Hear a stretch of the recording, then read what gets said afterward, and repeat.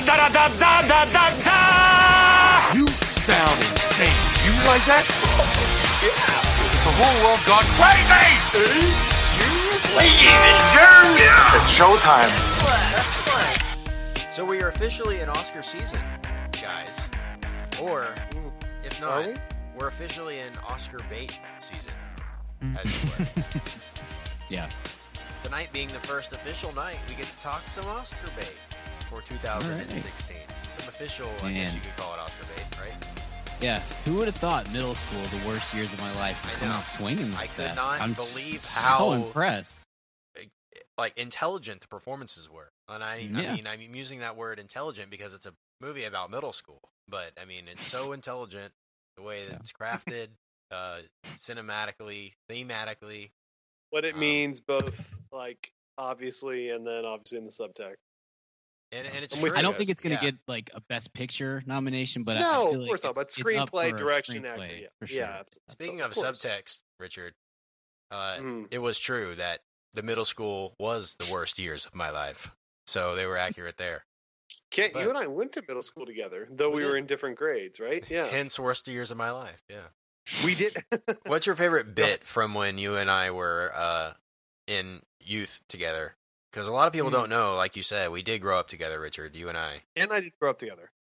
This is a Kent Garrison joint here. I was just an actor in his play, but he found out one day that at the time they were releasing, if you buy a pack of Skittles to this day, there's the word Skittles on them, and then there's a dot on the eye in Skittles, and it's an actual Skittle. But for a long time they didn't have that. They just had it basically said Squittles with no I. And so Kent decided they have a customer. First off, for any adolescents that are calling us, and I know it's different with caller ID and stuff, but nothing is funnier than calling 1-800 lines on really random things you buy in snack machines and just seeing how long you can stay on the phone with them. So Kent came up with the idea that we should call Skittles and just, go just say how long. So I came up with this character named Jeff Carnegie. Kent, how did we spell his name? There was a lot of apostrophes in there. G-E. So Carnegie's kind of a hard name to spell. So I would call Skittles, and I would say, hi, my name is Jeff Carnegie. And they would say, okay, how do we spell that? And I would say, obviously referring to Carnegie, and I would say Geof apostrophe F. Carnegie. I would never spell out Carnegie, and that always made us laugh really hard. And then they would forward us to this poor soul, Laura, who worked at the Skittles hotline. And Kent what a gig, by the way, if you can get it. I mean, we pretended we worked with the Better Business Bureau, and we were really outraged. We'd received a lot of complaints by the fact there wasn't a dot on the I on Skittles. And Laura just calling to get an update. This is hey, look, I understand you're doing your job, but you got to understand I'm just doing mine. And then it would always end with I would ask Kent to make me a hot pocket, and then it would burn me horribly. And Jonathan, this hot pocket is too hot, minute and a half. And I would scream at him about the hot pocket, and we did that every day for 9 years. And she knew when we would call. It was every day. It was class period, so it was every day at 10:43 a.m. in the geometry class. We would call and ask for her, and then complain about Skittles, and then I would burn. We didn't have a whole lot of Long story short, Richard. Oh yeah, no, I know. Long story short, you have us to thank for the Skittle that dots the I on Skittles because. But we called for a solid year for that. It was the exact same sketch every day for 9 months, to where we got really good at it, to where she would play a part in the sketch. She understood that we would call every day at this time. She'd be like, hello, Jeff. Laura, how are you? We would sing to each other and stuff. Yeah. It was glorious. So big shout to Laura. I hope you're doing well. I miss you. So regardless of this is why Kent and I do a movie podcast instead of having we have decent careers, but this is why we're not killing it in the world of trade and barter, because this is we spent higher education doing this. Yeah, This is quite the endorsement for the academic prestige of Fort Worth Christian School here in What you're talking North about? Texas. I don't know where you're talking about. All right. So, Oscar bait talk. I don't know how I got on that tangent, but I love it. It was great. It was fun. A little inside baseball, I guess, for you. So, we got a lot to talk about tonight. A lot of trailers dropping, a lot of news happening, some shout-outs to give. We have a guest joining us later to talk The Girl on the Train, which I am excited for the guest because it is a friend of Brian's who we have heard a lot about and has not made an appearance yet on the show. And I feel like all of the people in Brian's entourage need to at least make one appearance because they're all very intelligent people who have a lot to say and a lot of good thoughts on the show. So, can I have a breaking news for you guys? Yeah. This is serious breaking news to both of you. I had about an hour and 20-minute phone call with producer Steven tonight. Oh. And he's ready. Yes. The producers often don't make appearances on the show as a guest. You know, they're just kind of behind the scenes producing. But we can make a rare occasion where he is has a full segment on the show. And I'll bring up the topic, and I suggest, guys, O.J. Simpson and O.J. Simpson Made in America and O.J. Simpson People vs. O.J. Combined episode with producer Steven. I promise you, listener, you're going to want to block out 4 hours of your day for that one. That's going to be one you're not going to want to. And we're probably going to tack on some Batman vs. Superman on that because let me just tell you guys, he has thoughts. And yeah, it might be. Look, listeners, thank you for sticking with us over the years. We are 3 or 4 years into this endeavor. We couldn't be more thrilled with the success and listenership we have. But when we get producer Steven on here, you're going to think we are giant piles of garbage. You're going to see real entertainment. Am I right, guys? I mean, yeah, that may be the last episode that we do on our own. Everybody's just going to jump to Steven immediately. Movie news, Yes! rumors, and rumbling. That's awesome! Let the filibustering begin. Lots to talk about, guys. A lot of movie news. But we do have some shout-outs to give, Brian. If you would like to bring those to the table and shout them out. Yeah. Yeah, we've got 2 listener donations that we need to shout out that we picked up over the last couple of weeks. And if you are interested in donating to the show, you can find that link on our website. Promise the money's not making us rich. It just helps us keep the show on the air and, you know, buy movie tickets and things like that. So our good friend Joel Pixler and our other good friend Bryce Morita, I believe is how you pronounce it, have both donated over the last couple of weeks. And huge shout-outs to those guys. We really, really appreciate it. Really makes us feel like we might actually be good at what we're doing, at least on the base level for 20 seconds. So not thanks, only guys. do they donate, Brian, they also email, keep in touch with us. Yes. Talk on Twitter, email, and we're always conversing about movies and things like that. We always love that, regardless of whether you donate. So send us your thoughts, send us your top 10 lists. We love all that stuff, and we love interacting with you, the listener, and just enjoying the conversation as a whole. I like to continue the conversation off air about a lot of this stuff. So I really appreciate it. It's good.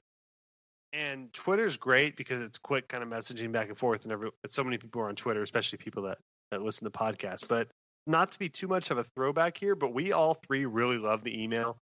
The email's on the website at madaboutmoviespodcast.com. It's madaboutmoviespodcast@gmail.com if you just want to email us. And we've had some great discussion with so many listeners. And it's so nice to kind of talk back and forth in sort of a longer form. And I think I speak for both of you guys, and stop me if I'm wrong. The emails are fantastic, and we love them all. We can never get enough. So please email us, madaboutmoviespodcast@gmail.com, or you can find the form at madaboutmoviespodcast.com. And Twitter's obviously great. We can go back and forth there. But it's you know, when you're talking about movies or culture and things, it's nice to have a little more room. And that email's always great for all of us. Yeah. Absolutely. So thanks for that. And you're welcome for the shout out. And we have a lot more coming your way. New t-shirt, guys, is coming up too. We sold out at the other one. We appreciate that. And the new one is coming. And so look out for that coming for the holiday season. How about that? All right. So movie news to talk about. Trailers, big time trailers. Anticipated New York Comic Con this past week. I guess that's become a kind of a place maybe not up to par of San Diego, obviously, is in terms of big time celebrity sightings and things, but they do tend to announce a lot of stuff at New York Comic Con just because New York is right there. A lot of these corporate headquarters are right there, and they can really show out and just kind of premiere things and kind of get a buzz with the executives and everything, rather than getting the entire cast together for all these trailer drops and everything that they do. But one trailer drop that made headlines, I guess, in maybe positive and negative ways. I don't know about your opinion of it, but soft reboot, official kind of reboot, movie reboot of Power Rangers coming to us worldwide. Yeah, it's coming everywhere. Beware. So there's nowhere we can really hide from this. I've already looked into it. Trust me. Worldwide, mind you, Power Rangers reboot. This was fine. I was kind of down for this idea when it was announced, and when I think we talked about it previously in movie rumblings in episodes past. But as of now, after seeing this, I'm just like, oh, that's what it is. Oh, okay, no, kind of a thing. How do you guys come down on this as far as keeping an open mind? I think that's one of the worst trailers I've ever seen. Like that, I was not a Power Rangers guy. Y'all were a little bit younger than me, so you may have caught the Power Rangers the target market. I was a little bit too old for it when it hit, and so I've never been a big fan. It might be perfect. I was like a year too old for Power Rangers and Barney. Okay, I was Sesame Street super and Ninja into Mighty Morphin probably in first grade. Okay, sure. Probably right. that That sounds reasonable. season VR Troopers. I was season Team one VR of Mighty Troopers. Morphin Team was probably exactly during the peak. I mean, I was probably into Power Rangers for probably a year and a half or 2 years, maybe, of my childhood. Okay, And that was about first to second grade. Sure. I remember when the commercials for it were coming out, and I was really excited about it. It looked pretty cool. And the first episode, I was, oh, no, this isn't. This is not good. This is not for me. And I don't remember what grade I was in, but I was too old for it. I think it was probably like 4th or 5th grade. No, you were junior or senior in college, I think. Yeah. That's right. That's right. Yeah. Sorry. I was working You're on my working on doctorate your at first that point. bachelor's. Right. Of many bachelors. I'm You're very like, this well isn't up to Beetleborg standards. Big bad Beetleborgs, Richard. Big bad. Get it right. Okay, rank them. Power Rangers, VR Troopers, and Beetleborgs. Because I think VR Troopers is Kind of up underrated. for- Kind of more artsy. It's- Kind of the Star Trek of the two. It's kind of more Agreed. intelligent. and holds up with all the VR going on now with the Oculus Rift and everything. Now might be the time for a VR Troopers reboot. I'm just throwing it out there. Let's see if it happens. I remember it. It came on before Power Rangers, right? Or yeah, right before it. On a lot of through a lot of my childhood, but I didn't often catch it. But I'd never miss Power Rangers. Having said that, this is a different take on it. I'll say that. Sure. Not what I kind of expected. I honestly thought they would go darker with this. They really seem to have gone kind of Michael Bay. If you were to make Michael Bay for 8-year-olds, kind of a thing.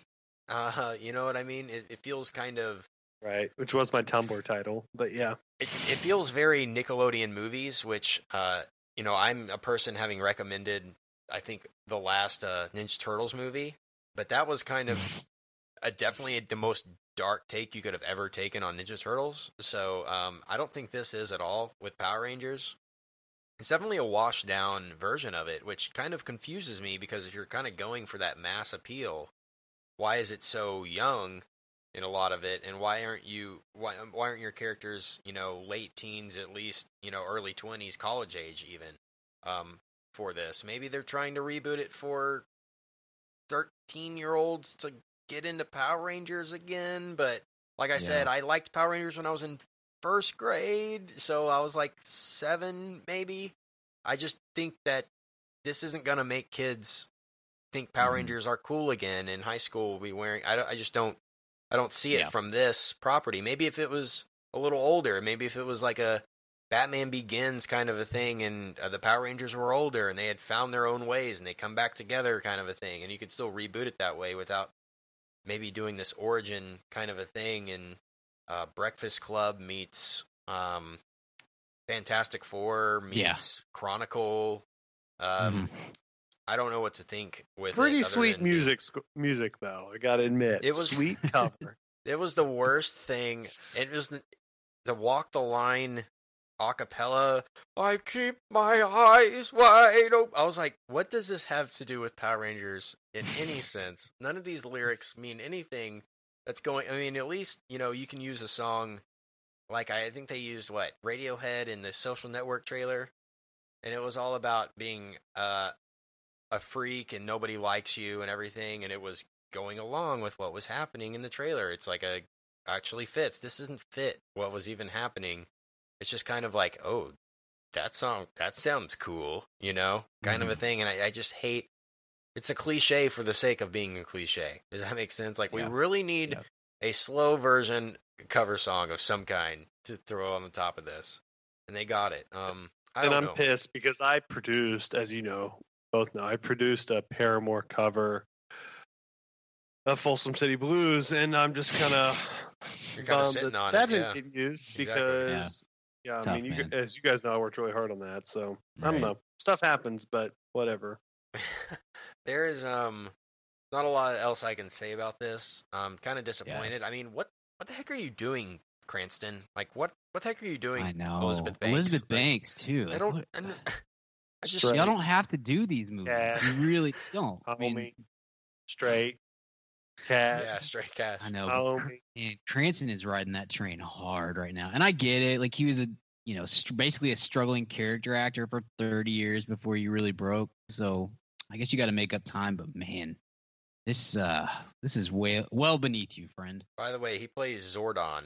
For those of you who haven't heard out there. And I'm just waiting for Alpha, guys. When is Alpha? Where are we going to see Alpha? More Alpha. More Goldar in Alpha. Bad news. I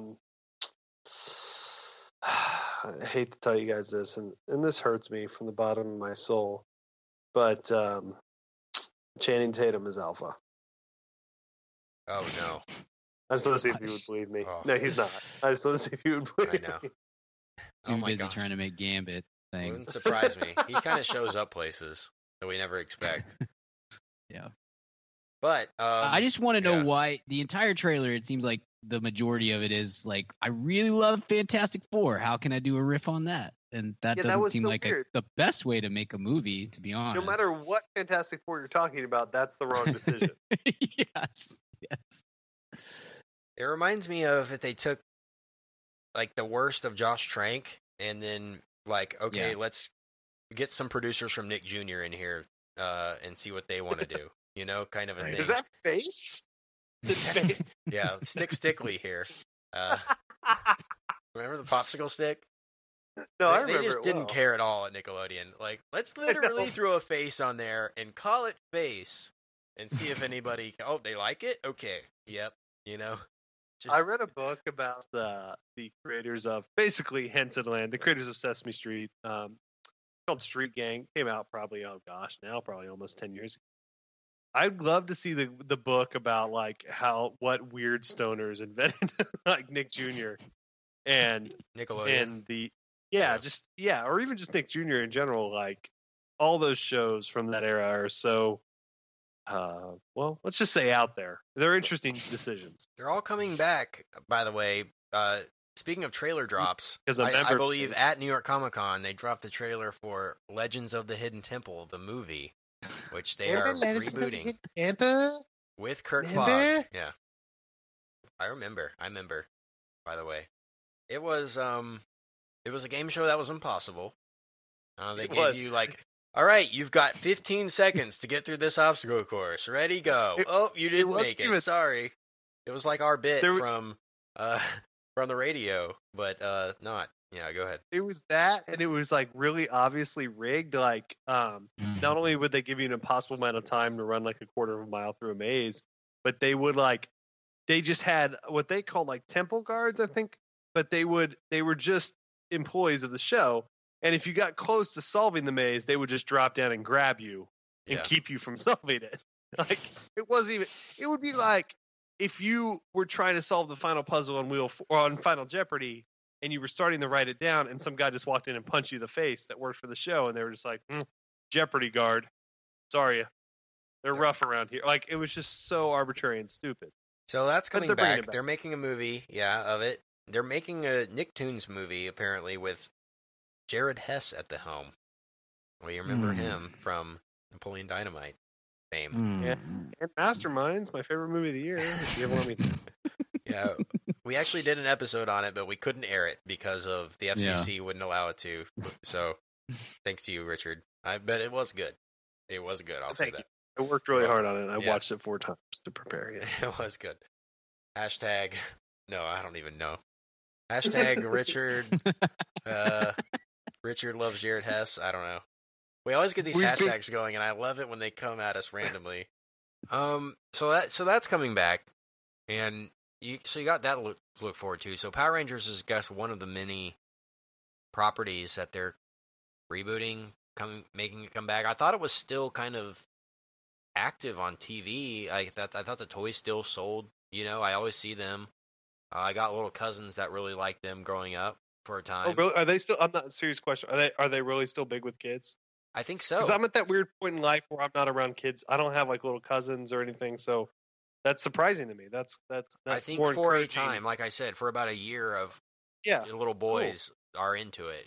For I guess a little bit. So we'll see if this works in any capacity with the masses. I just don't know if the draw is going to be there. I can see kind of a Fantastic Four opening for it. Just kind of the critics hate it, like despise it, and then there's not enough, diehard Power Rangers fans. Like there were not enough diehard Fantastic Four fans to keep it afloat for more than 2 weeks at the box office. So we'll see. And I'm sure you guys know this and not me. How did Ninja Turtles do the last one this past summer? How did it do box office wise? Poorly. Okay. Yeah, it didn't do very well. Didn't make a lot of money. Look up those similar. numbers, Brian. I will. Out of the Shadows, is that what it was called? Yeah. Had a $135 million budget. So it ended up making some money. 82 domestic, 245 worldwide. But domestic really kind of flopped. So Mr. Worldwide. Good pull. Not good. So not good. Not a good sign for Power Rangers then. See, I would see a very similar type gross for it. But to be fair, I don't know. I don't think it has near the budget. Yes, that's accurate, I think. They probably did give it a huge budget.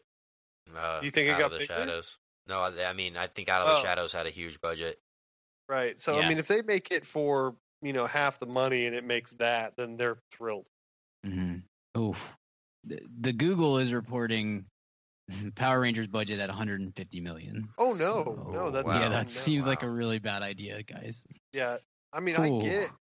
Oh Yeah. Yeah, if you can make that for $60 million, then sure, Yes. you'll make 120 and everyone's happy. But Exactly. Yeah. Right. This seems like a bad idea all around at this point. and it looks like it cost $11. Yes. Yeah, it looks like Earth to Echo or something like that, like that level of money. And First off, those Johnny Cash rights are not cheap, my friend. Spend the majority of the budget on that. I mean, money well spent, though. I mean, so I'm done with these kind of franchises, reboots. I just don't know. I mean, this wasn't really a property that had much of a fan base to begin with, outside of very, very, very young kids. Which reminds me of G.I. Joe, and the fact that it's gonna come and it's gonna be bad, and they're just gonna keep making them, and we just kind of have to accept it, and it kind of doesn't know what it is, and it can't decide on being a kid's movie or a good action movie, and this looks to be no different. And it's just a weird take on it, and I don't think it's going to be something that is going to be a success financially. So we'll see. I agree. That's enough about that. But speaking of movies that people don't want to happen, we saw the first teaser of emojis, guys. They're making it's real. What makes you more mad, this or the Minions? Be honest. Emojis. I'm not convinced that it's an actual movie. I think it's like a Funny or Die kind of a. We're gonna play. Like it's just a long, drawn out bit that they're just gonna release it and be like, it's gonna be an Idiocracy kind of. I don't know. It's gonna be like that Joaquin Phoenix I Am Here. Like everyone was convinced that it was real, kind of a thing the whole time. Fate has intervened. Your Joaquin Phoenix thing just reminded me of my story. So that same guy, he loved Johnny Cash. We were talking about the Power Rangers thing with the Johnny Cash song. He loved Johnny Cash music, but only if covered by Joaquin Phoenix. He didn't like actual Johnny Cash songs. He only liked the Walk the Line soundtrack. That was his favorite artist. That's so of all weird. Time. That's a very That weird. is I know. really weird. Now you can see why it was worth sharing. I just spaced on it, but Fate intervened, and you brought that up. Yes, that was his favorite band of all time was Joaquin Phoenix doing Johnny Cash. Okay, now we can move That's on. interesting because my favorite band of all time is Jamie Foxx doing Ray Charles. So it's good. So, He and I should meet. where was I? See, now it's not that weird of a story to tell you guys. That was actually appropriate. Now I don't remember where I was. Emojis. Oh, emojis is happening. This makes me more angry than most. It's things worse than ever. Minions. Okay. It's worse than Minions. Right now. Man. No, wait. Dude. Actually, nothing compares to Minions. That's true. I'm just thinking There about was a guy. who would I rather see? Somebody wearing a T-shirt with emojis on it, or somebody wearing a T-shirt with Minions? And I would Man. choose emojis every day over the Minion. So Oh, a geez. few years ago, when we got into this Minion talk really hot, there was a listener, which we Yeah. love all of our listeners, that emailed us Well. really passionately Mhm.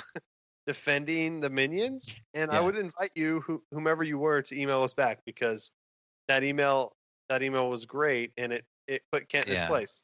It was a long time ago. There's no way that guy still listens because Kent hates the Minions, and he was very serious about Minions. So There's no way. I think about you at least once a week right now, Kent. My kid is like, he wants to watch Minions, and so we watch Despicable Me or Despicable Me 2, and I get it. I literally, as I put the disc in every time, I just kind of giggle to myself of how angry it makes you. Like you're at your desk at work, and it's like you just like feel it, and you sit up and like, oh, someone's watching Minions. There's a I think one of my disturbance in the force. coworkers had like a Minion like Funko Pop on his desk, and I just wanted to like go grab it and like throw it out the window at work. Yeah, I really don't like them, but this emojis thing. I'm like I said, I think this is a bit from Funny or Die that is long. It can't be real. I don't see the animation. Why Speaking can't of it? something that looked like it was made by 8-year-olds. Yeah, the animation does look Wow. horrible. It does.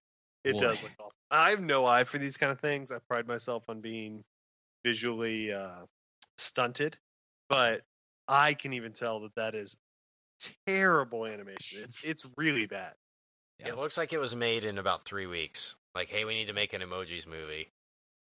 Like, Yeah. after Emojis have Angry been around Birds for a came while. out. Isn't it funny that like maybe some, with the new iPhone 7, some studio executive, this would be a funny hypothetical. Some studio executive finally updated their phone and got emojis, and now they're like, "Oh, we should make a movie about these." This is a great one. Yeah. Well, I'm sure my son will be buying tickets day one. So I just think it started ready with for that. Your son's 19, right? yeah, 19. yeah, the older one. Yeah. This, I think it My started kid with the loves Lego emojis. movie making a ton of money, and then everyone just Yeah. saying, "What can we animate?" Oh, Right. And Angry emojis. Birds made decent money too. Angry Birds so I- did. I have to say, Daniel Day-Lewis in Lincoln Logs does look pretty good. Lincoln Logs. the sequel we it's- all they're But wanted. making- it's spelled Lincoln ... Logs ? And it's Daniel Day-Lewis. Finally took a paycheck. I think you laugh. Justin Lin is making Hot Wheels. I think Yeah. they're doing a Hot Wheels movie. I mean, that's just Oh. going to be knockoff cars. Like, that's fine.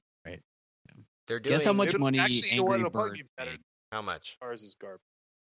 Give it a guess. Worldwide, Angry Birds. From earlier. Oh, 300, 200 mil. 300 million. Ooh, 347. 347, $347 million dollars. Mm. That's more than I thought. But wow, Yeah. it's Crazy. kind of it's actually not surprising because we're awful. I hate humans. Like humans are awful. Humans As a made whole, we minions are what the they worst. are, so we can't trust So- humans. Guys, I didn't think we were gonna do Trump ads in this show, but okay. We are. No, actually the opposite. That doesn't qualify. Humans are awful. Vote for so and so or so and so. 2016. Vote your conscience. We're all the worst. By the way, noted Trump supporter Ted Cruz loves Now You See Me. By the way, he tweeted it. He tweeted that it was a great movie. So we can mark it down. Ted Cruz, Now You See Me, great movie. But just wanted to put it on the record. Ted Cruz, Now You See Me, great movie. Okay. Moving on. That's true. That speaks for itself. So Angry Birds made a ton. Emojis, I don't see making a ton. So we do have Hot Wheels on the way. Like I said, Trolls is coming out soon. Justin Timberlake, Anna Kendrick Trolls, I think. Yeah. And that's very timely. It's coming out in the next few weeks, I think. Maybe. Yeah. Like this fall, Thanksgiving-ish, something like that. Mm-hmm. Yeah, they were on what's the show over in England? Because they were on with Robbie Williams, the big talk show over there. Graham Norton. They were on Graham Norton, Anna Kendrick, and Timberlake together. So it's got to be soon. Yeah, and Barbie also coming. That thematically is smart. That's actually really. They've been trying to do that, I think, forever. But the Barbie people wouldn't sign away the rights to it. I don't think they thought it would be represented well, or that it was going to make money. But again, Lego Movie changed everybody's minds about these kinds of things. I'm just happy the Candyland movie with Adam Sandler never happened. Remember when we talked about that? They had announced that, like pre-Pixels. Remember Pixels, by the way? Pre-Pixels, they were talking about. I try not to, but yeah, I have no memory of that. They were doing. I think we had a conversation about. Oh, they're making board games into movies now because Battleship was a mild afterthought of a success, at least on this show. And great movie. And so, we're gonna make a Ouija board movie. Oh, that's great. Oh, now we're gonna make a Candyland movie. What other board games are there? Oh, Jumanji. Yep, let's reboot that one. And so they're doing that right now. And I'm just glad, like I said, Candyland not coming out. Are you really protective of Candyland as a property? I didn't know this about you. With Adam Sandler? No, not as a property. Yeah. I'm just thinking what a train wreck that would have been that we would have had to... It would have been worse than Pixels. That's why I said pre-Pixels. They talked about it, but then Pixels came out and everyone's just like, nope, we're not. I don't think we should do... Nope. Take your crap to Netflix. Yeah. Exactly. But that's not happening. But I'm just excited for the Chutes and Ladders movie because it's going to be an action adventure, I think. So we'll have to see how so lit. Board games. I mean, people Monopoly. They've been trying to make that into a movie forever. Anything to get out of writing an actual idea. I think Monopoly is coming out. No, not coming out. It's been in development for like 4 or 5 years, something like that. I don't know. They want to get it right, man. They want to get it right. Who's going to play Uncle Pennybags? Is it Danny That's DeVito? Sorkin's script. Yeah. Let me tell you. Christoph Waltz as Uncle Pennybags. The way that shoe talks to that thimble. I mean, it's. I know it is. That's a walk and talk. Hey. Get it, shoe. Walk. It would be great if they did, just as a bit to mess with us, like a 2-hour walk and talk of Monopoly pieces across the board with a Sorkin script. And it's just going like around the board. A long wiener dog talking to a giant it's all rickshaw. Animation. Yeah. We could actually do that and make a lot of money. The completely animated Sorkin walk and talk of Monopoly. And that would make money. That's the kind of world we live in again. Wow. Good talk. Tagline for Monopoly is the movie centers on a boy from the game's modest Baltic Avenue on a quest to make a fortune. Who's attached to that? Sold. No cast, but Andrew Gattaca fame is participating in the writing. So it's got to be good. It's got to be good. Is Miles Teller the shoe? Okay. So Thank let's take a break and welcome our guest and talk The Girl on the Train. Hey man, fam, question for you. Do you own a small business or are you a boss? Are you looking to hire awesome people but you just can't find somebody to fill that role? Well, let me tell you about ZipRecruiter.com. With ZipRecruiter, you can post your job to 100 plus job sites all with one click.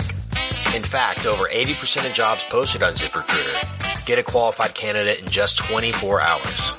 Find out today why ZipRecruiter has been used by businesses of all sizes to find the most qualified job candidates with immediate results.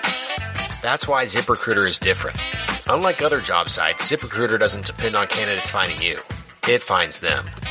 Right now, you can post your jobs for free on ZipRecruiter by going to ZipRecruiter.com/mad. That's ZipRecruiter.com/mad. One more time, try it for free. Go to ZipRecruiter.com/mad.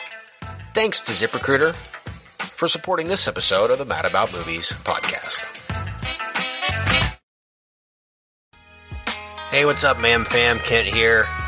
And yes, if you're hearing from me, you know it's time to talk about Blue Apron.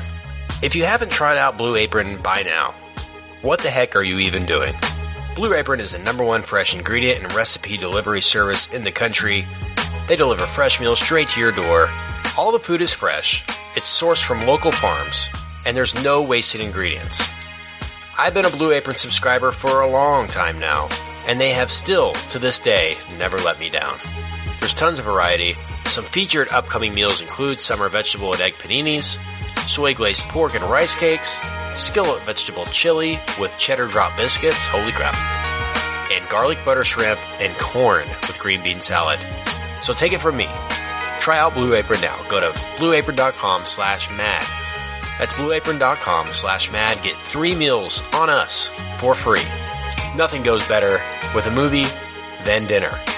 So check out Blue Apron. blueapron.com/mad. Blue Apron, a better way to cook. So we welcome tonight a longtime friend of the show and a listener in her own right, Emily Tate, to the show. Welcome, Emily. Thank you, Kent. It is good to have you. And a friend of Brian's, and I believe you guys go way back. So welcome and thank you, Brian, for having her. But we're going to put you through the, I guess, gauntlet. The ringer. The ringer. Yeah, the Mad About Movies gauntlet. Hashtag Mad About Movies First gauntlet. off, Brian, speaking of the ringer, who's winning this episode so far? Oh, definitely not me. We are going to ask you a few things. The first question is, have you seen Now You See Me? So I haven't heard of this movie. Do you guys talk about it much? Have you been on the planet for more than 8 seconds? Because who isn't talking about Now You See Me? I mean, international sensation. Yeah. Can you go to a McDonald's nowadays without hearing about it? I don't think so.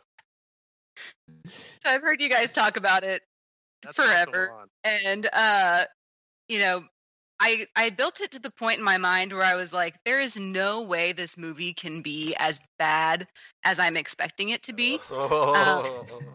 Because I was just thinking of it as the worst possible thing I could imagine. And then it's all over to one day.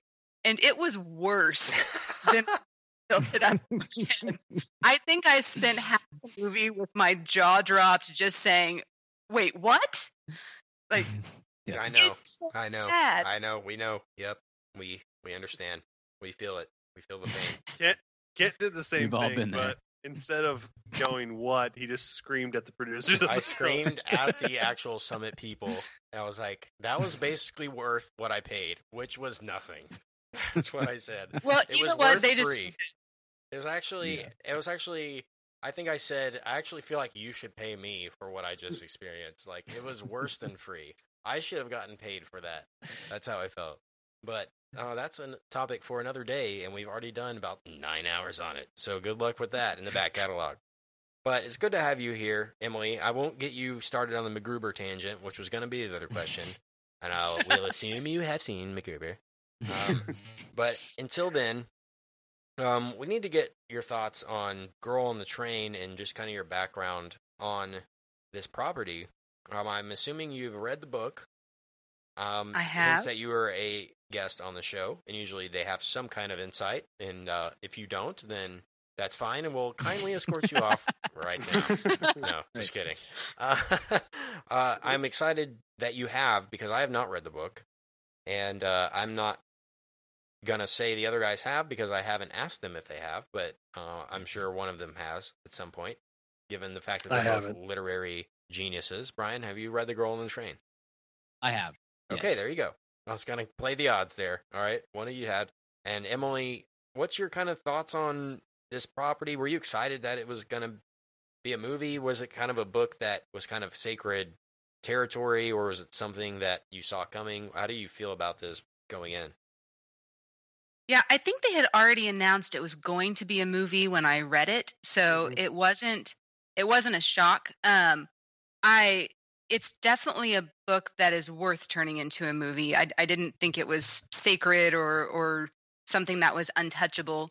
It was actually my first Audible listen, I think, after signing up for that. Yeah. And the Did audio you sign book, up with promo code MAD? I did indeed. There you go. Look at that. Look at How that. beautiful that works. Yeah, now you're on the show. Amazing how that happens. Wow, there you go. Cool. Let your imaginations run wild, listeners. How did you like the audiobook experience, and how did you like the book as a whole? Yeah, so the book is told from the first person perspective of the three main female characters. So they actually had a different actress voice each section of the book whenever it was from a different perspective. So that was kind of cool, but it also kind of set some things in my mind as far as how this would play out on a screen, hearing it from multiple characters. I am pretty lenient on books being translated to movies in general. I know a lot of people can be really, really hard on that. But, I recognize that you can't put everything from a book into a movie. There's just not time to do that. There's a reason audiobooks are 12 to 20 hours and not 2.5 to 3. But so in general, I tend to be pretty lenient on them. I think that Girl on the Train was a very good one. The things that get me angry or frustrated with a book to a movie is when they start to really change the intent or change the characters and kind of their motivations and how things are going. And I think that they stayed really true to that. They cut out, I think, the right pieces of the book. But what's hard about it is the book is one that really relies on internal dialogue to help you understand the characters thinking and who they are and what's really happening. And that's really hard to do in film. They kind of started with some of that, but dropped it pretty quickly. Yeah. And then I think my last kind of general thought going into it, I was a little nervous about Emily Blunt as as Rachel, the main character, because Emily Blunt is gorgeous and awesome, and the character is described in the book as not, as She's kind of frumpy. It is weird. It is weird in the it's a footnote, but it just says explicitly not Emily Blunt in the book, which I thought was a little on the nose. Right? Yeah. Right. But I thought that she did awesome. Like I think that they really did well at making her a character who you could tell was attractive, but life had beaten her down to a point that she wasn't. And so, but a lot more in kind of details. Gotcha. Cool. Well, I'm excited to get into this. Brian, we'll start with you, guest of honor. Your general thoughts on, I guess, maybe the book and the movie. So the book is not something I would normally read. It's more of like an airport read, I guess. But I'd heard that it was going to be a movie, and I love Emily Blunt, and it was making the rounds, so I thought I'd give it a try. It's an interestingly written book. I don't know that it's some sort of like great piece of literature by any means, but it's effective at what it's trying to do. And I agree with Emily. I think it was primed for becoming a movie. Like it just seems like as you're reading it, like, oh, this would make a really good movie. It's interesting. Was it by an author that was well known? Because I read that it debuted at #1 on the bestseller list, New York Times, and stayed there for a long time. I was just like, that's very weird for a first time book kind of to debut at #1, like rather than getting. And there's some complaints around that. there's some complaints around that that I've read and seen. I think a lot of people think that this was written almost purely to be adapted into a film, and kind of the powers that be were behind it the whole time. I don't know. I haven't.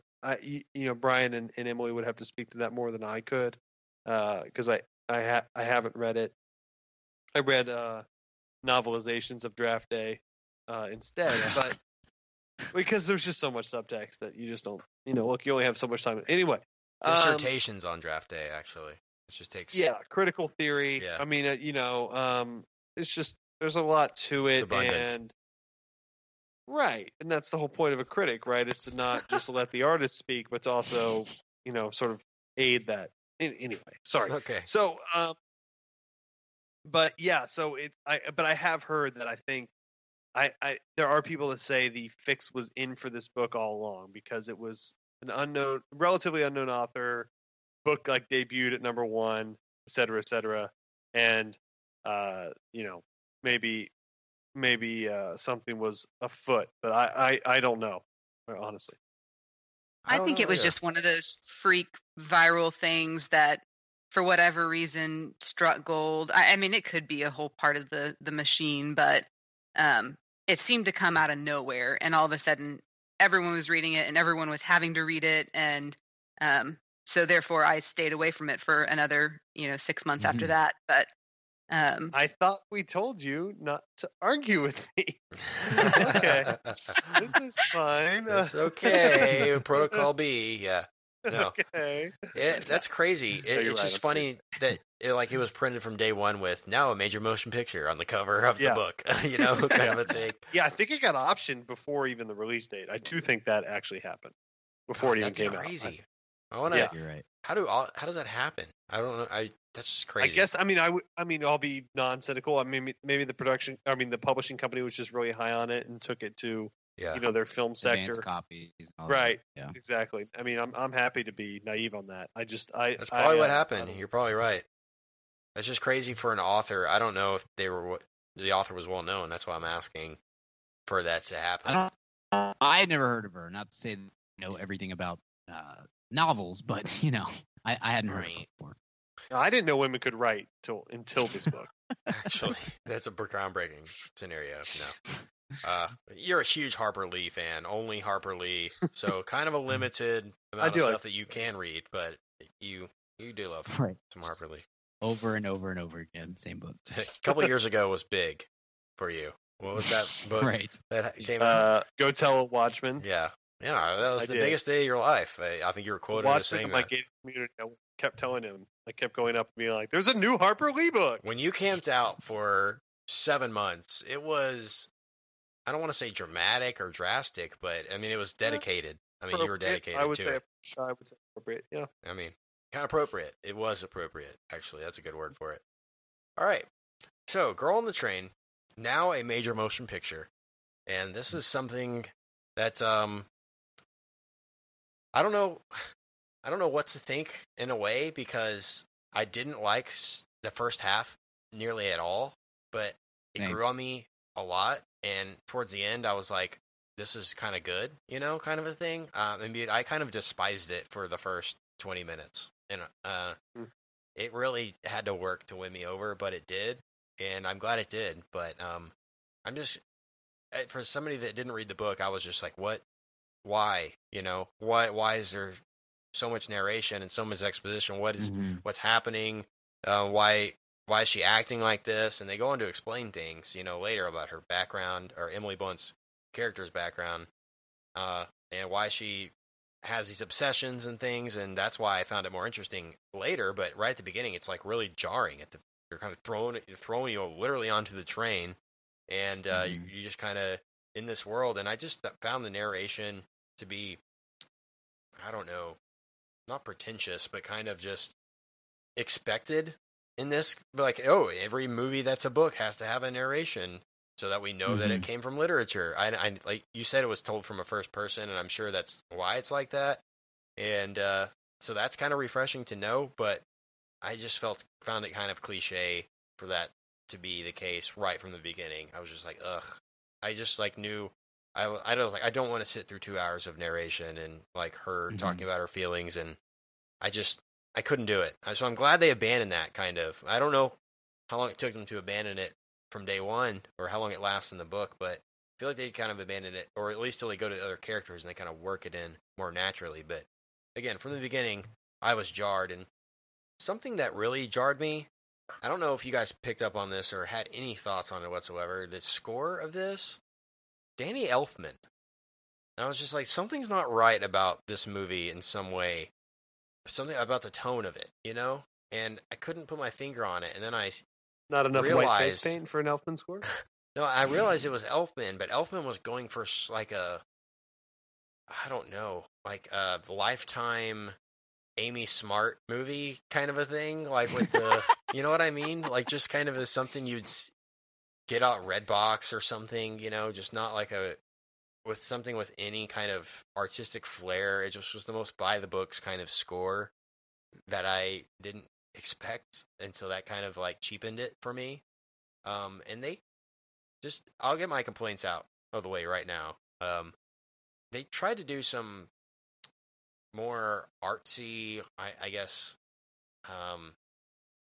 bold stuff with the cinematography and the way this movie was shot, but I didn't like the shallow depth of field and stuff at a lot of the times. Like there's, again, for the first beginning of this movie, you're zoomed in on somebody's face for almost half of it, and when you are, only the cheek is in focus for, I mean, I'm looking at it, you know, like I can see that it's not in focus, and I'm trying to look at this person. I never noticed this stuff. It's just trying to be, it's trying to be so much more artistic than it should be or has the right to be, if that makes sense. It was just like, what are they going for? But like I said, it was like almost like somebody else stepped in 45 minutes into this thing and was like, nope, I'm taking over. I'm going to make this movie. And somebody else completely made the movie for the last, I guess, hour and 20 of it. You know what I mean? It was just kind of like, whoa, how did that happen? How did it turn so fast? Why am I all of a sudden liking this? So it was kind of a weird experience for me in the theater. But I left this screening with more positive emotions than I had anticipated when the movie began. So that's kind of my general thoughts on it. We can get into specifics later, but I'm interested in your general thoughts. We'll start with Richard, actually. We'll throw a wrench in it, actually. Go ahead. Oh, okay, cool. Yeah, Ken, I share a lot of your thoughts as well. I thought it was like 8 different movies in one. You know, I haven't read the book. I'll fess to that, and maybe that would help. I thought the acting was really great in this, and I thought it was you know, well done and well made in so many ways. There were so many ways, Kent, that felt, you know, the thing that's great about Gone Girl is Gone Girl takes something that could be kind of your average TV movie and really elevates it to a really fun theater experience. Whereas this, I think, just feels really never really elevates beyond that. It just seems like, wow, this TV movie got an awesome cast. Yeah.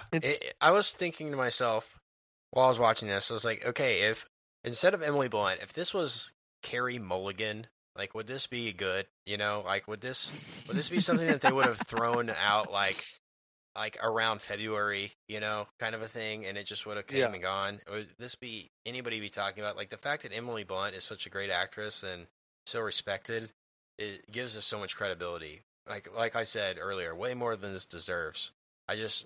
So that's, I guess, a positive for them that they could market this to the Oscar baity kind of crowd, because she gives it her. I mean, she's not messing around in this movie at all. No, she's going for it, you know.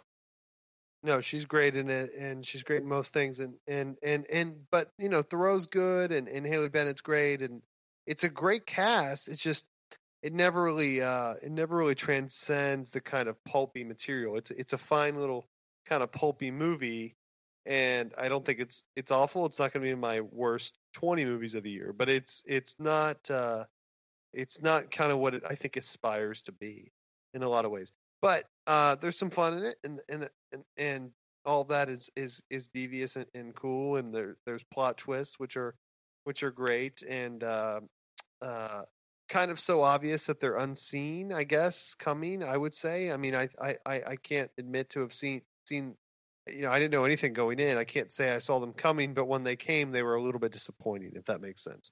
That's all I'll say on that front. But I think it shows the power that someone like David Fincher has. What a director does is something like Gone Girl, kind of a similar, it's obviously going to be compared sometimes justifiably, sometimes not, right? They're really powerful female authored books. That doesn't mean they're necessarily the same thing, but they do kind of operate in the same kind of pulpy space. But that is someone where the director can really take it by the horns and make it great. And I was kind of waiting for my Fincher to come along and save this. You're right, Kent. It does take turns towards the end that make it certainly better, but I don't know if it ever got good. Oh, okay. Brian and Emily, or Emily. Let's start with Emily, actually. Go ahead. I'm ready for you to lighten up the room a little bit because I was feeling a little dark. I need some positive energy. Yeah. So I think a lot of what I hear you guys saying, I felt too, and I think part of that is what they had to cut out of the book. So that first 20 minutes that you're talking about is probably, if I were to go look back at it, well over a third of the book, maybe getting closer to half, and it spent a whole lot of time. Don't sell me too hard. Right. Well, no, it actually reads way better than, and so I think they cut it down correctly, but it spent way more time setting up the characters and who they are and like making you care that they exist before jumping into the plot. And the last half is really when the meat of the plot jumps in. But the first part of it was spent, a big chunk of it was spent with Emily Blunt's character, Rachel, sitting on the train and seeing Megan, the girl who eventually went missing, seeing her from the balcony over and over and over and building her up as this perfect person with the perfect life and the perfect husband. And you start to believe that this girl is the perfect, happy, loves her life. And then, and then when the rest of the book happens and different things start changing, it's way more impactful and shocking. But because of timing, they just kind of threw all of that at you in the first opening sequence with a voiceover segment. And so I don't think that hit quite as well. It didn't carry the same weight or give you that same feeling as the book. And then I can see, if you haven't read the book, where that would just feel like, what is going on here? There's so much being thrown these characters and exposition. And so I agree that didn't necessarily play as well. The other big thing kind of from the first part, I was really pulled out of it for a little while because they switched the location from London, where the book is, to New York City. And I don't completely understand why they did, because the city really isn't a character in this story like it can be. And then with Emily Blunt as the lead, starting in a British accent, all of a sudden when everyone else started having American accents, they got really confused for a little bit. And it took a while for me to like figure out what was going on and that they had changed the setting. So that may have been when your music issues were happening, but so that was a little jarring. I don't necessarily know why they did it. It didn't ruin anything because the city isn't that important, but it was just kind of it just pulled me out of the movie. Yeah, I've heard, way more than I thought it would. I've heard some complaints about that, and just like, well, why do we hate England now? Is like that what's the issue there? It just seems kind of pointless, honestly. Well, it's interesting to hear you say though. As far as your comments on the beginning, that's good to hear too, because I was kind of, I mean, I might literally start with the first sentence or two that are spoken from her saying, "This is the most perfect person in the world," this girl that she was watching from the train, I was just like, why? How? I would have wanted to know more why. I would have wanted to discover I agree with her. Her obsession with this girl, like what she did that made her that way, or like one day she noticed her and then She kept doing stuff that, you know what I mean? It just, it was, Well, all and of a she sudden she was actually, like- obsessed right from the beginning, and I guess that's what I meant by just throwing us into it. And it just kind of like things really escalate. And I get that this is a movie, and I'm sure like a lot of people in the studio were like, all right, well, we need the murder to happen like within 30 minutes. So if it doesn't happen within 30, then this movie's not going to be made, you know, basically kind of a thing. Because we need to introduce it, have the murder, and then spend the movie finding out who did it, right? That's the movie. So maybe that's the reason why I was kind of soured on the beginning. I just didn't have enough context, and there wasn't enough build-up to the action. But I'm kind of glad. I didn't want a 4-hour movie. I didn't want this 20-hour audiobook like you did, but that's fine. Anything else generally that you kind of enjoyed about this movie? Emily? I thought the visual tone of it fit very well with kind of With the my book? mental image of it. As far as, I mean, even as far as like the colors that they used and the way that the little, I don't know where the kind of suburban area was supposed to be outside of New York, but kind of that suburban street and the tunnel that they walk through and all of those things. I think visually, outside of I get your issues around the framing and things, but I think the set, The production design. Yeah, set design. yes, that's the word I was I looking for. agree. Yeah. It felt that- like I it think was that a real neighborhood. I don't know if it was. I mean, it felt legitimate. I mean, it felt like it reminded me of that movie Prisoners. Remember that movie? Dennis Villeneuve, and it was with Hugh Oh, yeah. Jackman a few years ago and Paul Dano. Good one to revisit, by the way, if you can. But this felt like authentic, like it was actually happening. Like we were actually witnessing these events rather than like a kind of a reenactment, if you will. I don't know. It felt very authentic from that perspective. I do agree with you there. Other than that, from story perspective and all of that, I think that they did. I think they did a good job. You know, again, I think we've kind of said a couple of times, you know, the book isn't the most fantastic book I've ever read in life, but it's enjoyable, and that's kind of how I felt coming out of the movie. Was just like, well, that was an enjoyable little ride. Yeah, it was a ride. Brian, what are your thoughts? Yeah, I think I'm more on Emily's side than I am with you guys. But except for Kent, I'm with you totally on the first half. The first 20, 30 minutes of the movie, and it might be partly for me that I knew it was coming, and so you're just like, all right, let's get on with it. But I thought the point in the book of that is to present the character, the Megan character, and her husband as this perfect character, as this perfect person, and this life that you have to aspire to, and that she's jealous of, and all that. And and through that, in the book, through that, you kind of see how miserable Rachel's life is, or has become, rather. And in the movie version, it's much more. For that first 30, 45 minutes, it just seems like we're just kind of making Rachel the worst. And she just is.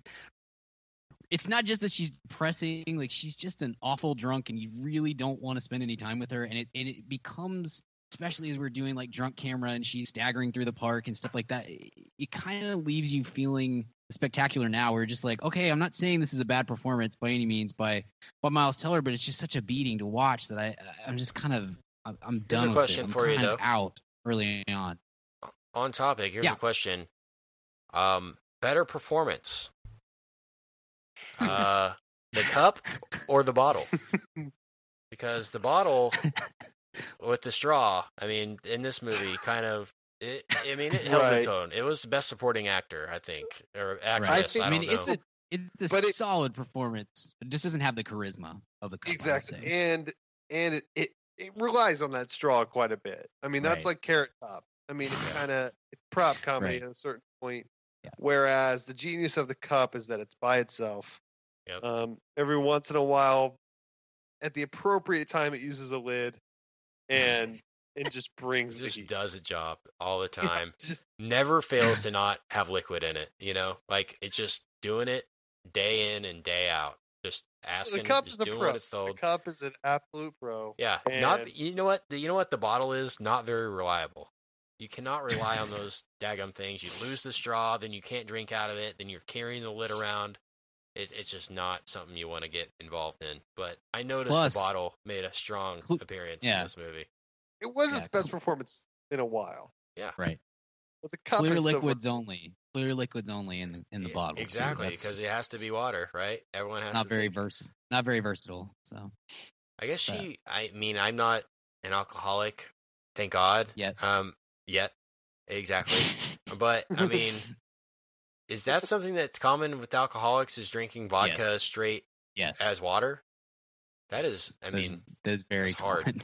that's hard. With people who really have a problem. Yes, that's pretty common. How did you feel that she was represented in the movie, Brian and Emily, as far as the angry drunk? Were you more sympathetic than you should have been? Like, how was she drawn in the book? Was she somebody you hated in the book, or because I kind of like despised her in this? I kind of wanted her. Yeah. I kind of wanted Exact opposite. the exact Yes. opposite to happen, and Yeah. it's just like kind of disappointing when it didn't. Yes, So, I think in the book she's more. It's like sympathetically pathetic in a way. Like you do feel sorry for her, and you want to see you want to see whatever happened to make her this way. It's pretty clear early on in the book that like she is this way because something horrible happened to her, and in the movie it kind of comes across as like, well, she couldn't have a baby, so she became a drunk, and then she got divorced, and now everything's miserable, and she's the worst, and that I think that's just trying to boil down 200 pages of a book into 20 minutes, and so I appreciate it because like you said, I don't really want to spend 4 hours on this movie, but it did leave it in a place where I love Emily Blunt. I think we all love Emily Blunt, and she's very, very good in this movie from a performance standpoint. But for the first 30 to 45 minutes, like you're not excited to see Emily Blunt on screen, right? Like you're just kind of it's kind of a beating to watch her go through this, and her character is I don't know that it's necessarily poorly developed. It's just maybe misdirected. It kind of goes in a way that is opposite from the book, at least for me, and I did not enjoy that part of the movie. wow, interesting to hear you say that. Do you have any thoughts on the drunkard, Emily? Yeah, I pretty much echo what Brian says. I think you're way more sympathetic to her in the book. And I think for me, that translated to the movie because I knew who she was. So I started off more sympathetic. But because it's all from her perspective and they spend so much time setting up her character, you get that, like, her life has been done to her. And that, she's not necessarily this way just because she's a terrible person. She's had a tough life. And the movie just immediately jumps into, no, she's just kind of a drunken, terrible person. And it takes way longer to get to anything that's somewhat redeemable. She still comes across as completely insane and crazy in the first half of the book. But it's more of that endearing, like, oh, poor girl, why can't she just get it together? Yeah. Not, why are we looking at you right now? So, right, yeah. So there's, I guess, a bit of mystery at the beginning about this girl. Who is this girl on the train? That she keeps seeing every day. That that Megan gets obsessed with.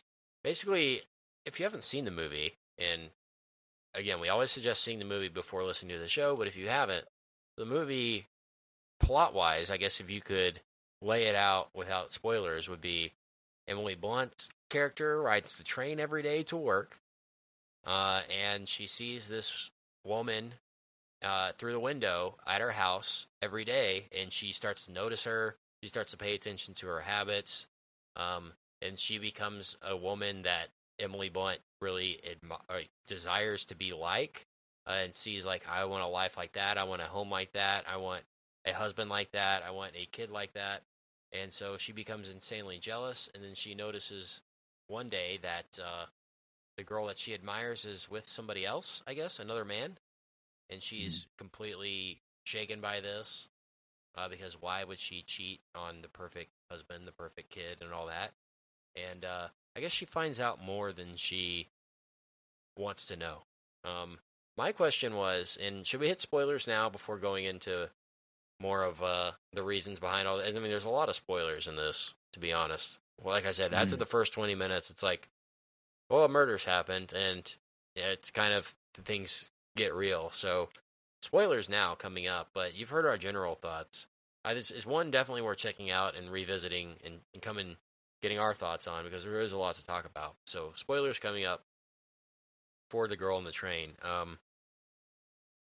My question was, why did she know in advance that this girl was the girl that her husband was with? Her ex-husband was with. Does that make sense? Or was that just all happenstance that worked its way out? Like, was that something she discovers along the way? Does that make sense? You getting my question? She discovers that at the same point that she does in the movie. Okay. Okay. So that's a big reveal. Like that one you don't see coming until the very end. Yeah, I didn't know if that was the reason she started like watching her in the first place, because she was like, I'm going to see what he's up to, kind of a thing. You know, is that why? Right. That's why she was watching the street in general, because her ex-husband and his new wife lived in her house down the street. And so it was like she had her house a couple doors down and then fixated on this couple that seemed to be everything that she had wished her life would have been. So I didn't know she had suspected that from the beginning, so that's why she was like, I'm going to see what's going on here. It was just all kind of circumstantial, I guess. So that's what I was asking. Okay. So, having said that, things get real. And how do we feel about how the supporting cast worked out here? We have Justin Theroux. We have Luke Evans. We have American Treasure Allison Janney. We have Haley Bennett in like the 5th movie we've seen her in this year. She did music and lyrics, and then Hardcore Henry, and we saw her in Magnificent Seven 2 weeks ago, I believe, in a large role. So the year of the Bennett. She did music and lyrics with Hugh Grant, and then took 7 years off. Yeah, and then did every movie in 2016, which I kind of respect. It's all good. I mean, must take I'm a lot big out of fan you. of her, by the way, and she's the goods. I like her. Also, Lisa Kudrow making a cameo, but an appearance, if you can call it that. That was some kind of appearance. Lisa Kudrow back in the fold. I'd like to see her pop up every now and then. We love the Phoebes. So, how do we feel about the supporting cast? I thought it was strong, if not as strong as Emily Blunt. I thought Rebecca Ferguson and Haley Bennett were great in this. Allison Janney definitely brought something to the table. I have some words about Justin Theroux that I'll throw off maybe a little even further into spoilers, in case some people are still hanging on for dear life here, past spoilers that haven't seen it. It's like, God, just stop doing that, people. Just please, for your own good, see these movies. Don't take our word for it. Make your own opinion and then come back to us. So, yeah, that's how I kind of felt. How did you guys feel, Brian? Just general thoughts on Haley Bennett and Rebecca Ferguson, the two other females that are in the mix here.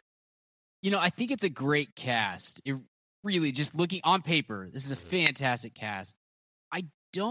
I'm disappointed in that for all of, there's a lot you can criticize about The Help, but I think Tate Taylor did a fantastic job with that, of giving several different actresses a platform and an opportunity to really act and really show what they're good at. And he, that's something in Hollywood, right? Like, we talk all the time about all these actresses that we really like, that we think are very talented, and then they get these characters that are just miserable, and there's nothing to really do with them, and it just kind of always feels like they're locked in a box. I thought The Help is an exception to that. I think he did a very good job with it. So I was expecting the same here. And instead, I thought Haley Bennett was great, and she was really given an opportunity to work. But, like, I was disappointed in Rebecca Ferguson's character. I thought her character in the book has a little more depth to it. but it just was kind of played in an odd way. I don't really know how to criticize it because it had this tone to it that I didn't expect, and I didn't really care for. And even Allison Janney, who I love, I thought she probably could have spent this time doing something more worthwhile. I just didn't think anybody was given a great chance to do much beyond Emily Blunt and Haley Bennett. Wow, I didn't know that. That's an interesting insight. What did you think about Haley Bennett, Brian? I mean, Richard. So yeah, I love Haley Bennett. She's one of my favorite young actresses. I think she's beautiful and awesome, and I'm a big fan. We should talk about Luke Evans too, who I also think is beautiful and awesome, and I'm a big fan as well. Yeah. And so I think I'm so pumped for him as Gaston next year, and he's one of my absolute favorites. He's awesome. But Haley Bennett was fantastic. I think she's really somebody to watch as sort of, and this is like kind of like, I don't know if it's just like sexist or demeaning of me to say, but she's kind of like the J-Law light. Like if you can't quite afford J-Law, like just get Haley Bennett. And I don't mean that as an insult to her at all. I really don't. But and there's that on the male side of things too. I think if you can't afford Matt Damon, you get Mark Wahlberg. It's the same kind of thing. There's no real shame in that. I think it's fine. There's the B team is a fine place to be, and I think we'll continue to see her work for a while. But yeah, I was fine with the ensemble, and Ken, I'm interested in let's go ahead and do big spoiler because I want to hear what you have to say about Thoreau because I'm interested to see if it's the same thing I thought because I have thoughts as well. Go ahead. Well, what I thought about it was, it was obvious that he was going to be the killer, right? At the end, it was. I mean, that's how I felt. I mean, just the way he was cast, the way he appeared in this movie, the way he was carrying himself. It wasn't really surprised at that twist, or if you want to call it a twist. It was just kind of like, when is the reveal coming, kind of a thing. That he's the reason behind this, or what happened. Was that supposed to be a huge reveal, or was it kind of supposed to be obvious? I think it was, and I'm with you. Yeah, it was. I'm with you a lot. I don't think. But when the reveal happened, I was just like, really? Like, is there not one more huge twist at the end? Like, yeah, I don't know. I was talking about it earlier. They were kind of out of characters at that point. We'd already we'd figured out it's a small cast, and they had already ruled out the other men in it. So it could be. I was just honestly, I thought it was going to be Emily Blunt at the end. I would have been more surprised by that, or her realization of that. Just kind of like, how did it happen? Because she didn't remember, kind of a thing. Sure. Maybe that's what I thought, or maybe that's just what I wanted deep down. And when it was the other way around, I was like, oh, okay, well, that's fine.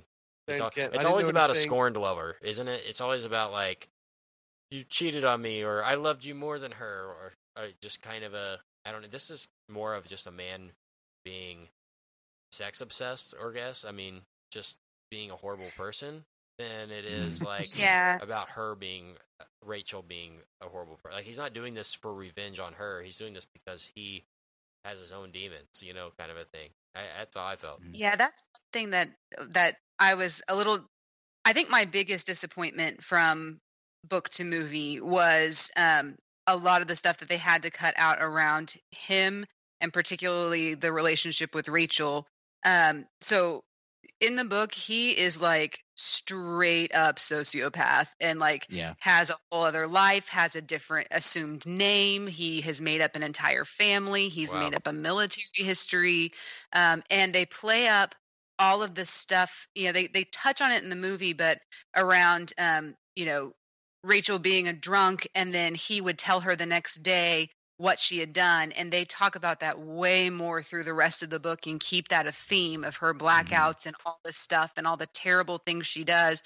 And then it basically ends up that no, he had basically been drugging her and then doing all these terrible things and then telling her she had done them. Oh my gosh. And that is part of what caused her psychosis and the stuff, so all of that in the book was like, more so even than him being the killer, like everything else surrounding that was a way bigger reveal. Yeah. You know, all of the times that he, you know, there were 25 phone calls from an unknown number that, you know, they thought was Rachel, and you find out later it was Megan, and like that stuff was played up way more. And so that was, I wish that they had a better way to do it. At the same time, even as I say all of that, if they were to try to fit that into the last 15 minutes of the movie, I think you would walk away going, what the crap just happened? Like, what? Yeah. You know, all of a sudden this guy's making up names and has a, you know, I don't even remember what all it was, but maybe they could have done some kind of, in that voiceover at the beginning when she's going by her old neighborhood, talk about her ex-husband and how he has all these names, and he, you know, you kind of hint at it or mention it without maybe going into. I would have liked to known that. I didn't know. I thought he was just like, oh wow, the neighbor's hot. I'm gonna go over. I'm gonna walk over there. Yeah. And then I was like, why are people getting murdered over this? You know, I just didn't understand like the depth of the situation. And like somehow he was responsible for her not being able to get pregnant. Like I think he had sabotaged all their IVF attempts, and he was like truly horrific human being. Yeah, that needs to be in the movie. Right. Oh no. Yeah. And second wife Anna, the other one, which she was just kind of, I mean, honestly, she was just underutilized, I think. Like there just wasn't much for her to do, but she was essentially a sociopath as well. Like in her first person stuff, it basically was, you know, she pretty much got pregnant to make this guy stay with her, but she didn't know that he was a sociopath. And so then they like built this little crazy life when they're both insane. And, you know, a lot of nuances that. Yeah, I think, you're right. I mean, that's tough to do, but that's like so much more, like I was alluding to earlier at the beginning of the show. It's like, there is a plot twist, but it's like so out there in the obvious that it doesn't really feel, it's a little bit, it leaves you a little cold. But when you add all that subtext, what you're telling us in the book, you know, now the hair is standing up a little bit on my neck, and that's a little more interesting, right, Kent? Yeah. Exactly. Two people that have the book. No, maybe just better script maybe would have helped. I don't know. I mean, I don't know who to blame for that. It's always hard to take a book and adapt it for the screen, especially, like you said, Emily, one that has as much internal monologue and narrative as this one does. But that's like that's where a good screenwriter and a good director comes in, right? Like you've got to figure out how to whittle down 400 or 500 pages into 120 pages of script, and then you've got to pace it correctly. And that, I think that was part of the missing. That's part of what's missing as well. Is like you kind of focused on maybe the wrong things and didn't give us enough with. I didn't think we got enough of Luke Evans' character to really get a feel for him. Never do. And it really played Justin Theroux, his character, more as less as a sociopath and more as just a I don't know, like just a horny dude who you know what I mean? Like it just gets got a little crazy, and it's just like that's not. I don't care if that's what is in the book or not, so much as that would have made a more interesting movie. No, I totally agree, and I want to talk about the end of the movie where it got interesting to me is like when they told the story about the baby dying and everything and the bathtub, and I was like heartbroken at that moment. I was like, oh my gosh, like I couldn't even watch, you know, like it was bad. Brutal. It was brutal. I mean, I can't even imagine some of the more stuff in the book. I mean, that's just one thing they chose, I'm sure, of the stuff that they talk about. But I mean, it was tough to watch. So I was kind of like, why am I feeling emotion right now? You know, like it was not. You always think that though. I always do. Actually, when I watch, can't ask movies, out loud like, why am I feeling emotion? What is this emotion? Never felt it before. Another thing I wanted to mention was the actual murder when they show it. Brutal too. Couldn't watch it either. Yeah. Just the face stomping and all that. I was like, just why? I mean, at least Gone Girl, they slit the throat and it's done. Like that's it. Like there's blood everywhere, but that's it. That's the murder. It's not like, oh, we're gonna bash your face in, then you're still gonna be alive. And then I'm going to come kick your face in some more. And this is a man beating a woman, by the way. It's not an easy thing to even grasp in your mind. let alone see it on screen. So it's that was brutal as well. So I was just kind of like shocked that how violent and crazy it got all of a sudden. So was that played up too much for the movie? I don't know. You tell me. Somebody on the other side. I don't remember it in the book. I don't remember how that played out. It does seem a little out of place because, I mean, this is definitely an R-rated movie, but her. The end. Right, right. That's See actually y'all for the the quote. sequel. Yeah. Well, and then they followed that with the corkscrew stab and oh my gosh, and I wasn't prepared for those. You didn't see the corkscrew coming either. I that forgot level of violence, right? Like, yes. That was, reading that was a little easier than watching that. I have to say, when the Undertaker music hit, I was kind of like. When the Stone Cold Stunner was dropped, I did not expect it, but it actually added to the movie. It did add it. It added something to this. The corkscrew is brutal.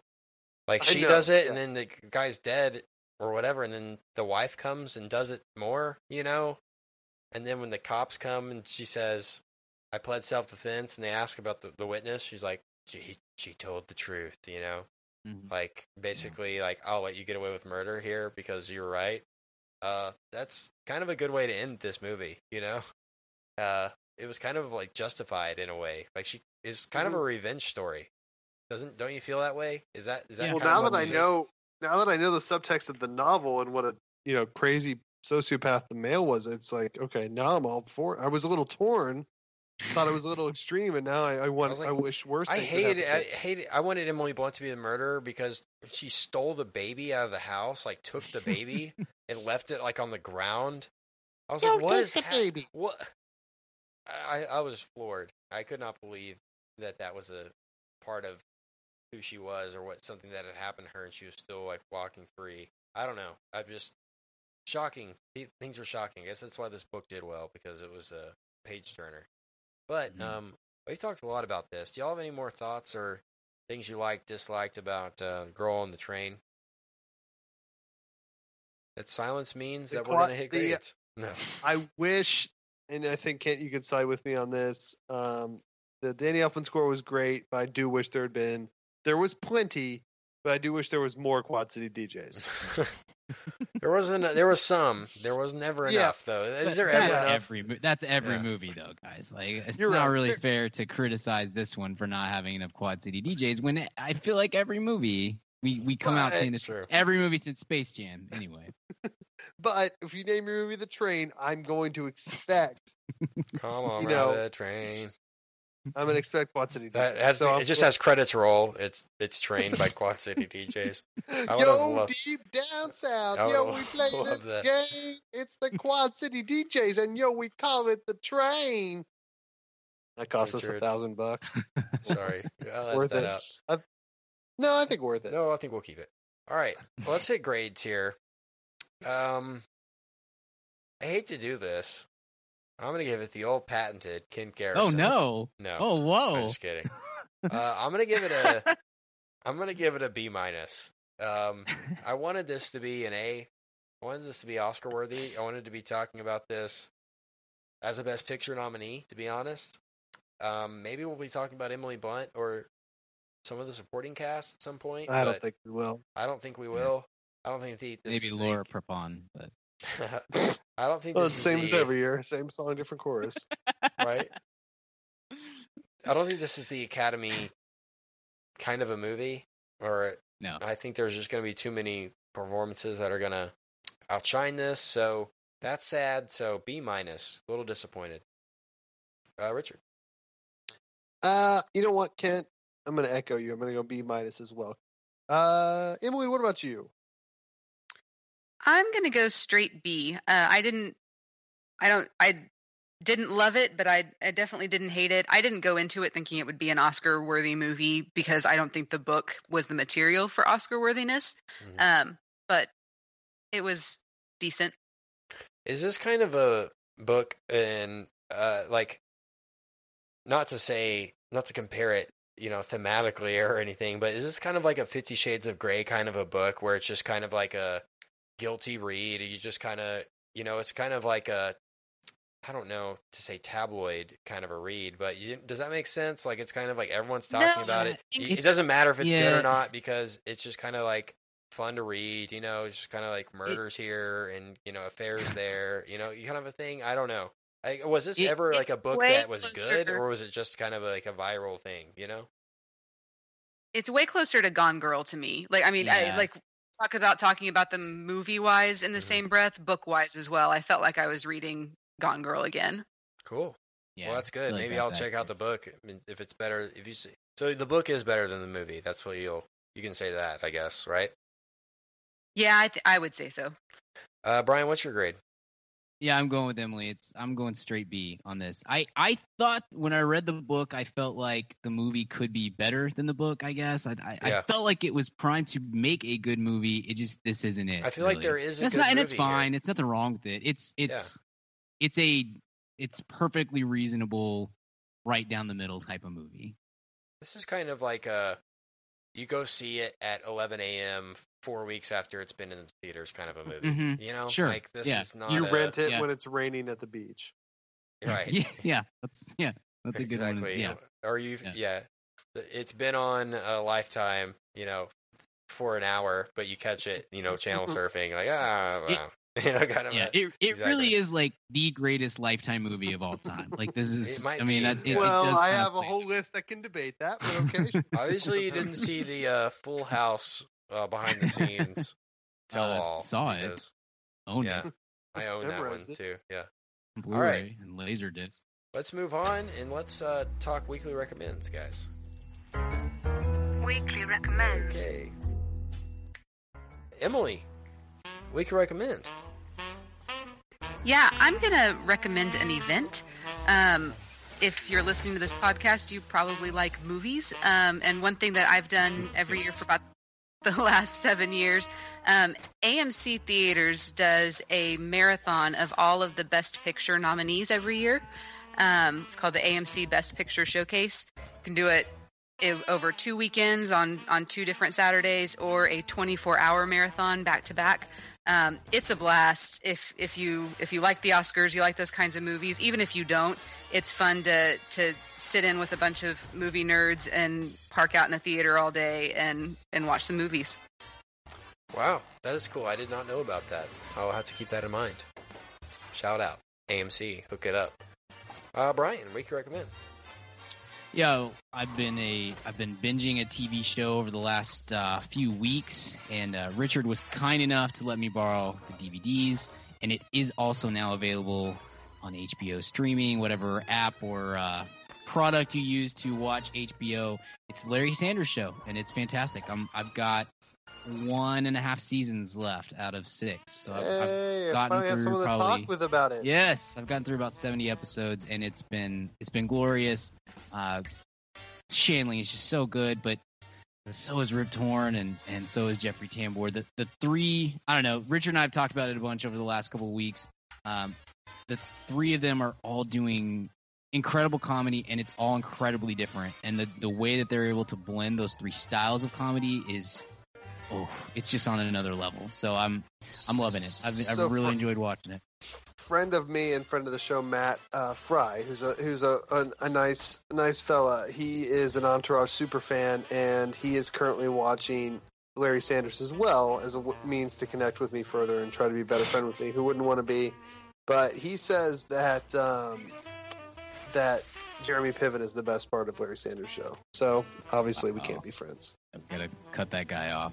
Yeah, he's dead though. That's funny. I have gone back and started to watch it on HBO. I saw that it popped up. Awesome. This is so awesome. I My probably life watched. is complete. I probably watched in one sitting last week. I probably watched 5 episodes.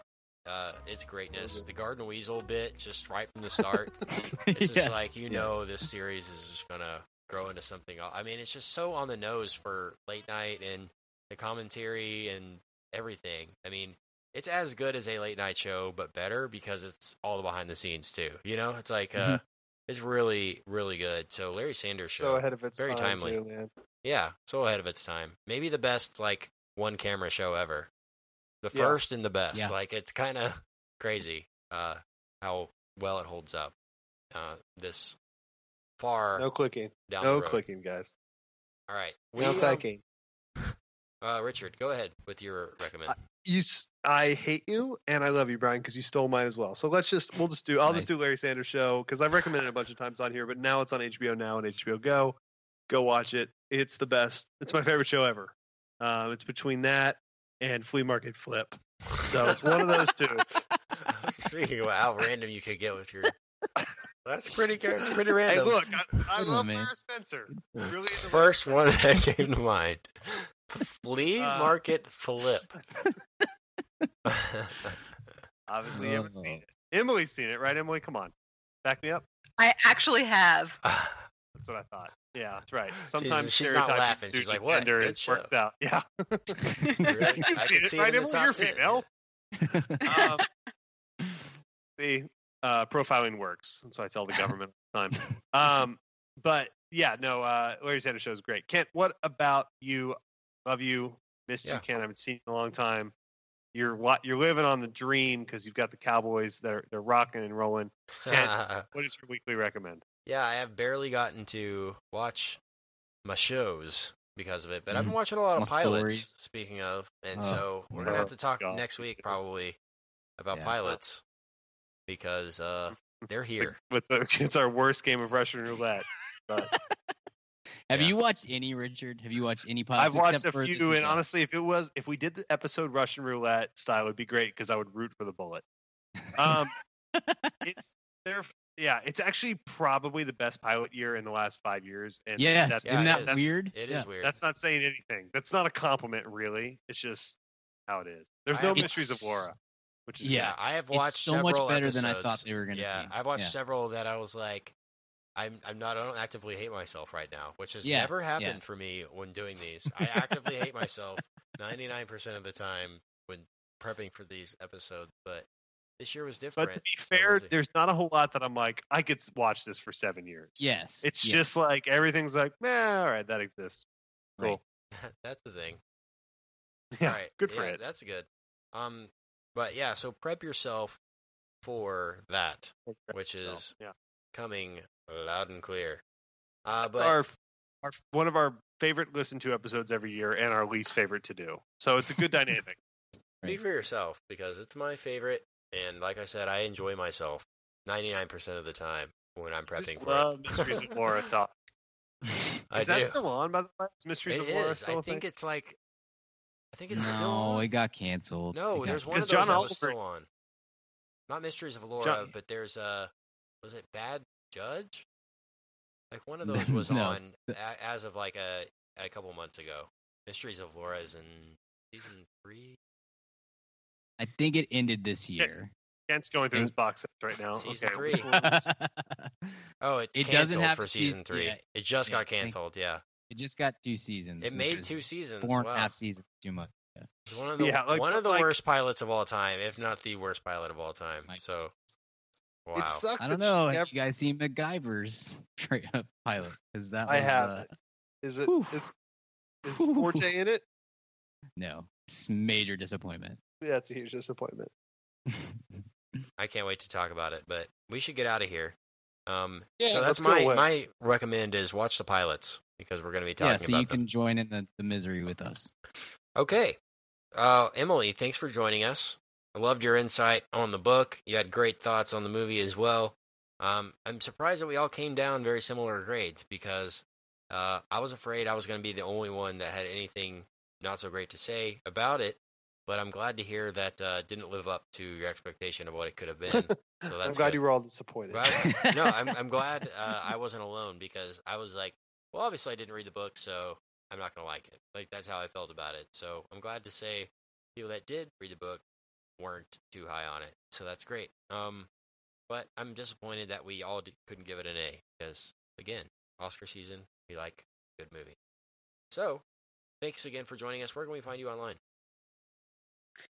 You can find me pretty much any social media at the Daily M. EM. The Daily M. Wow, you should trademark that. Do you post daily? Not even close to that. So it's not truth in advertising, is your point? It's pretty much a lie. So you're basically the same sociopath as in Girl on the Train. Good to know. Same Trusting person. your own logic. Boom. The exact same person, I'm sure. No issues Absolutely. at all. All right. Well, thanks for joining us again at the Daily M. Find Emily. Where can we find you, Brian? Yeah, you can find me on the Twitter at bgill12, and you can find my writing at madaboutmoviespodcast.com and the Mad About Movies podcast newsletter. Richard, where can we find you? You can find me on Twitter at Richard Barden. You can find me on Snapchat at Richard Barden. You can find me on Instagram at Richard Barden. You can find me anywhere at Richard Barden. And you can find me at the Mad About Movies podcast newsletter, which is doing great, and we're so pumped. Emily, do you subscribe to our newsletter? This is how I test. Of course I do. What a pro. Look at her. She's so prepared. She didn't have a choice. I signed up everyone on my email list. Just anyone in my Gmail contacts is just I tried to unanimously. unsubscribe like 3 times, and I kept getting added back, so I finally just gave up. Did Gotta it drive give you those your numbers. Did it give you your notification that you have joined the eye when you tried to unsubscribe? As I programmed yourself. That's a great bit we have against Brian, is we sign Brian up for every email list we can find. I got it. My favorite one, Emily, because you may not know, you're not privy to our horribleness, is that I've signed him up for the Scott Brothers, like the HGTV guy. Yeah, but the joke's on you because it's awesome. So. Fair enough.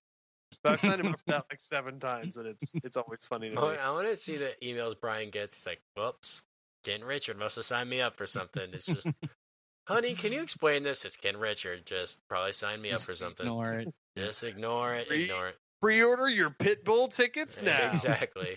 Not the Pitbull rapper. fan We're club. talking dog fighting. Oh, gosh. All right. Well, let's get out of here. Thanks, everyone, for joining us. Next week, we'll be talking... I think we're doing The Accountant. Yeah. Oh, the Ben We'll do Affleck pilot. movie. That's right. We've got a lot of it. We need to crank out these extra episodes that we're promising. We have dear been listener. storing We've got up a lot, so to we get need to. to crank them out. Yeah. Okay. We will do that, and we'll see you next time at the cinema. Goodbye, everyone. Hey, baby, I hear the blues are calling. Tossed salad and scrambled eggs. And maybe I seem a bit confused. Yeah, maybe, but I got you pegged. But I don't know what to do with those tossed salads and scrambled eggs. They're calling again. Scrambled eggs all over my face. They're making me yah-yah. Your salads and scrambled